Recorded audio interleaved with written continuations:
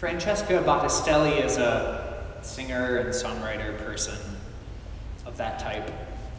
And I was listening to a song by her yesterday in which she says these words about God.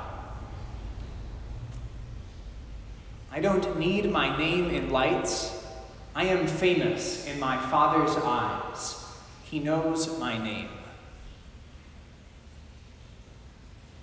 Perhaps you have been told at some point that you are special or wonderful or have accomplished a lot. And perhaps don't always feel like what you've been told. We need the voice of the Father to call us back, to call us by name, to know that we are, in this mysterious way, famous in His eyes. So I want to share a sort of extended story with you about the most radical way that can look. There was a man named Rudolf Höss who died in 1947. He was executed. And before that, he had been tried over the course of about 2 weeks and sentenced to death at the end of that. But before that, maybe 4 or 5 years earlier, Rudolf Höss had been appointed by the Nazi government to be the commandant of Auschwitz. So he oversaw all of it.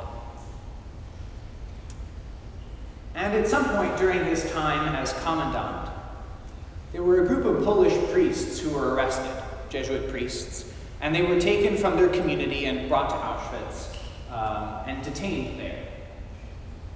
But when they were arrested, one of the priests they lived with, their superior, wasn't home, and so he wasn't arrested and came home to find that his brother priests had been taken. And so that priest, whose name was Władysław Lohn, walked to Auschwitz and turned himself in. The guard didn't know what to do with that, and so brought him to Rudolf Höss. And Rudolf Höss also presumably did not really know what to do about that. This priest said, I can't leave my brothers alone here, so that's why I came. Sort of confused by this, Rudolf Höss let him go. And that priest presumably ministered in secret, as a lot of priests did, with danger to his life every day, throughout the remainder of the World War. That's the beginning of the story. I'm only telling you the first part right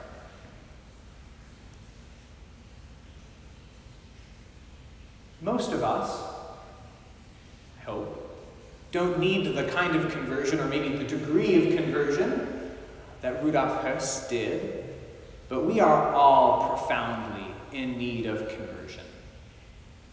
We can think often that the gospel is for people who have it together, who are totally virtuous, who have attained holiness, and that is not true.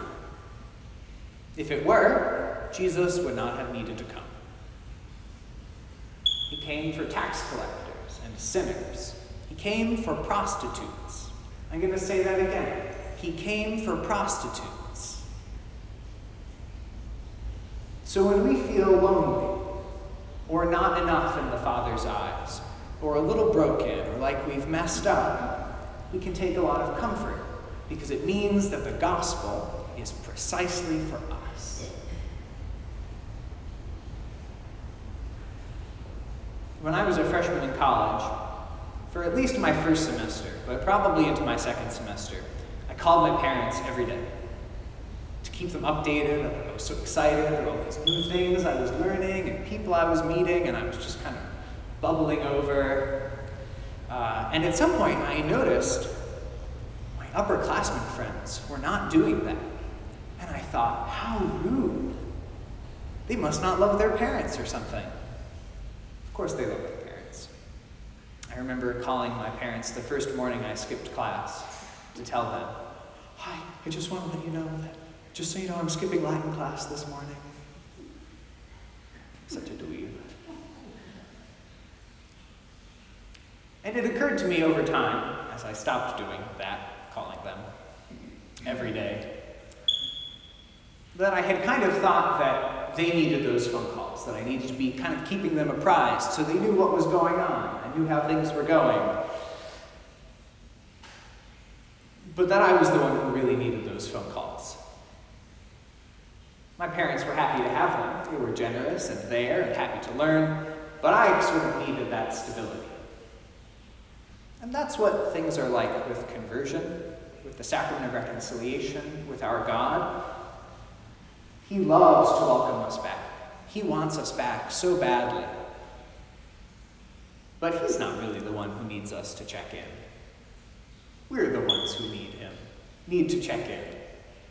And it does us good, which is why the sacrament of reconciliation is always here.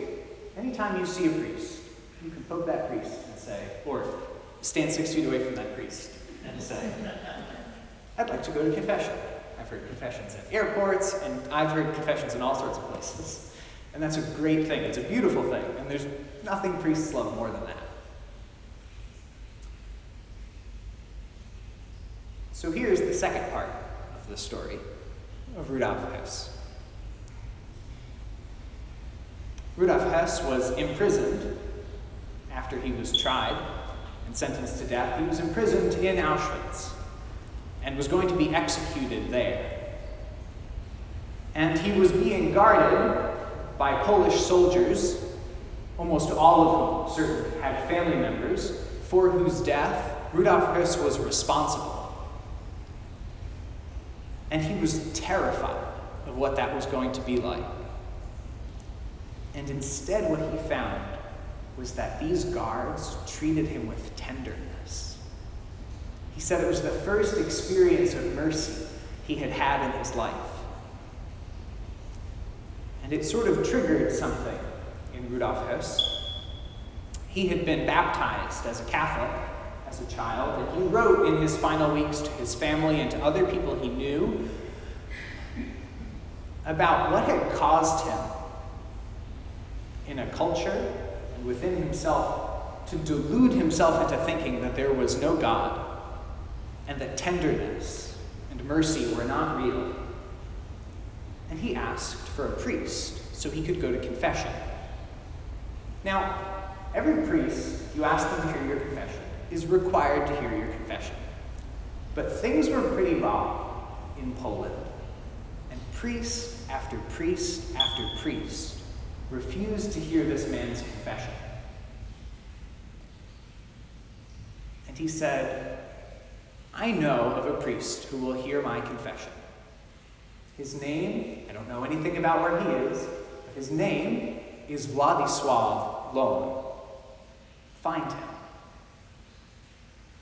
So they went, and they found this Jesuit priest whom Rudolf Hess had let go years before and brought him to Auschwitz, where this priest had turned himself in a few years before.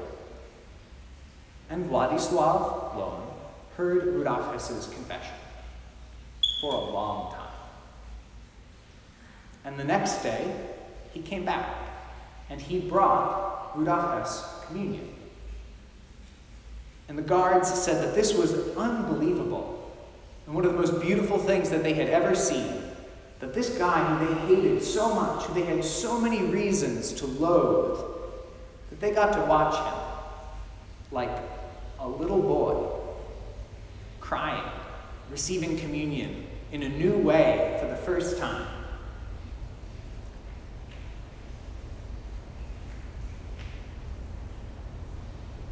God's mercy kind of draws this arc, these different points in our lives where it intersects with where we are. It always finds us, even if we try to run. It's kind of like a Z-axis that goes through everything about our lives and is present there. So that when we go to the sacrament of reconciliation, when we receive communion, we're joined with this incredible bond, this communion of saints with all of these people, Rudolf Hess and Władysław Lon. These people who let God write all over their blank pages and tell this story that's unfathomable that's better than anything we ever could have come up with on our own. So that when we go to the sacraments and when we receive communion, we can know we don't need our name in lights or in history books or on websites, that we are famous in our Father's eyes, and that